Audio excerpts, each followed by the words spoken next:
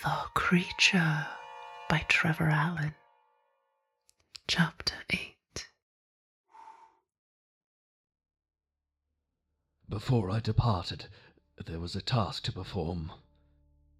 The remains of the thing I had destroyed were scattered all over the lab.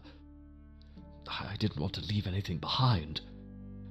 I placed it into a basket with a number of stones and went aboard a little boat. I sailed out a few miles from shore and threw it all into the sea. I listened to the gurgling sound as it sunk, and then sailed away from the spot. Suddenly, clouds hid the moon and the wind rose. The waves became very rough. It was dawn when I finally reached the coast. I saw a small town and entered the harbour. You there? Could you tell me the name of this town? You'll know that soon enough. Come, sir. You must follow me to the magistrate to give an account of yourself. Why should I give an account of myself? A gentleman was found murdered here last night. All strangers and foreigners are to be questioned. If you have nothing to hide, you'll be set free. Now, come with me. They took me to the morgue to identify the body. When they removed the cover, I saw the lifeless corpse of Henry Clerval stretched out before me. I became hysterical. I found him coming from the town to see you. I don't remember much more about those days. I just wanted to speak to him, to tell him your terrible secret. I blamed myself for his death. But he tried to run away, so I stopped him. My ravings, as I afterwards heard, were frightful. I have to admit, murder was on my mind. Fortunately, a local fisherman had seen me far out at sea at the time of the murder. Like father, like son. So, when I regained my senses, everything I had said was put down to grief over my friend's death, and I was released. Do you think the screams of your friend were music to my ears? The only thing that kept me alive was a desire to return to my family and Elizabeth, to protect them from harm.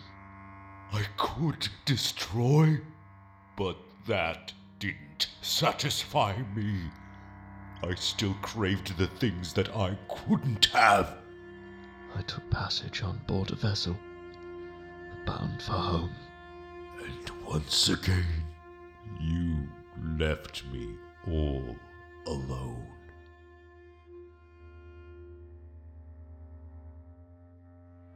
On my arrival, Elizabeth met me, and it was as if we had never been apart. She was radiant and overjoyed to see me. The preparations had been made for our wedding. It was agreed that immediately after the ceremony, we would travel to Lake Como and spend our first days of happiness there. I told her I loved her, but that I had a secret that I could not reveal to anyone. I promised to tell her everything the next day. But for the moment, I could not bring myself to reveal the details of Clerval's death or my involvement. I wanted friendship, but I was spared. After the ceremony was performed, a large party assembled at my father's. But Elizabeth and I began our journey that day. I wanted love, but I was denied. I took every precaution to defend myself in case the creature should openly attack me. I carried pistols and daggers with me. I wanted to live like a man. My hunting rifle was never out of reach. But I was forced to become an animal. It was already evening when we landed. We walked on the shore for a little while. Those were the happiest moments of my life. I had been calm during the day, but as soon as night began to obscure the shapes of things, 1,000 fears arose in my mind. Every sound terrified me. We entered the villa, and, as she had promised, Elizabeth retired for the night. I paced the house, watching for any sign of the creature. I followed you every step of the way. I pledged that I would sell my life dearly. The mistake I had made would be corrected. One or both of us would be dead before dawn. I was condemned to death the day I was born. Was this justice? It was nearly midnight when Elizabeth came down. I told her that I would come to bed soon, after I made one more check of the doors and windows. She left me with a kiss. I stuck to my lonely vigil, uncertain if the demon had actually followed me. Am I a demon? When all mankind sinned against me. I found no trace of it, and I had decided that something must have happened to prevent its appearance when I only wanted to speak to her. I heard a scream. To tell her what you couldn't bring yourself to admit. It came from Elizabeth's room. That I was your creation. I froze. Your son.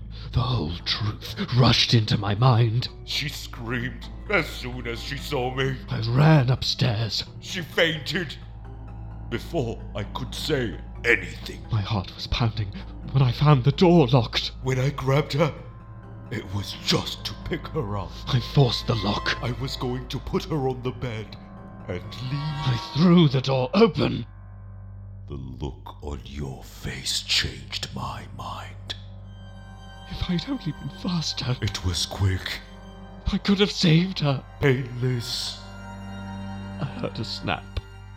She didn't suffer. I fired both pistols at the monster as it jumped out the window. I clung to a tree outside and watched. She was thrown across the bed. The mark of the fiend on her neck. There was nothing I could do. A quiet death. It's more than you or I can hope for.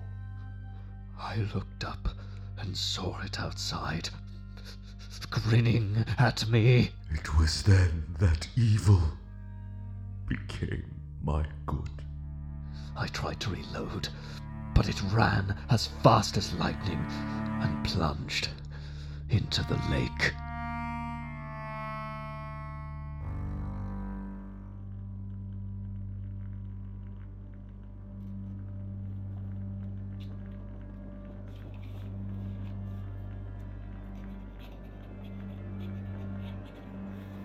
September 8th. We are still surrounded by mountains of ice and in imminent danger of being crushed. The cold is excessive, and many of my unfortunate crew have already found a watery grave in this scene of desolation. I can't help but feel responsible. Frankenstein has declined in health. He will not eat or sleep, and a feverish fire glimmers in his eyes whenever he talks about his quest, but when he stops, he rapidly sinks again into apparent lifelessness. I have encountered many forms of death since I first put to sea. Until today, I would have said that dying of a broken heart was just a romantic notion. Now I'm not so certain. It is true that I am a monster. I was in a cloud of horror.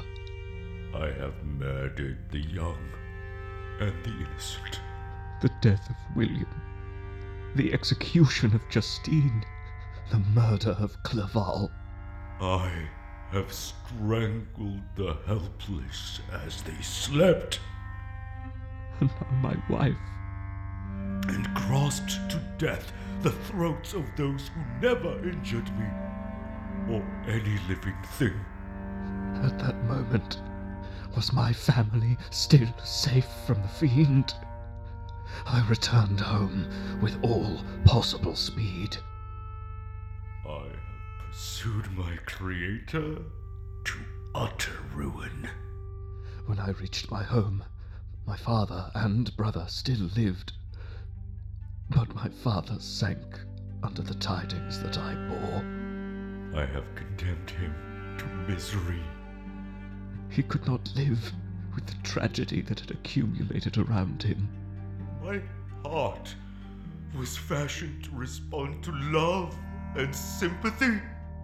His heart broke. I was wrenched by misery to vice and hatred. He died in my arms. My soul endured the violence of change with such torture that you cannot possibly imagine. One night, I entered the cemetery where my family, Clerval and Elizabeth, rested.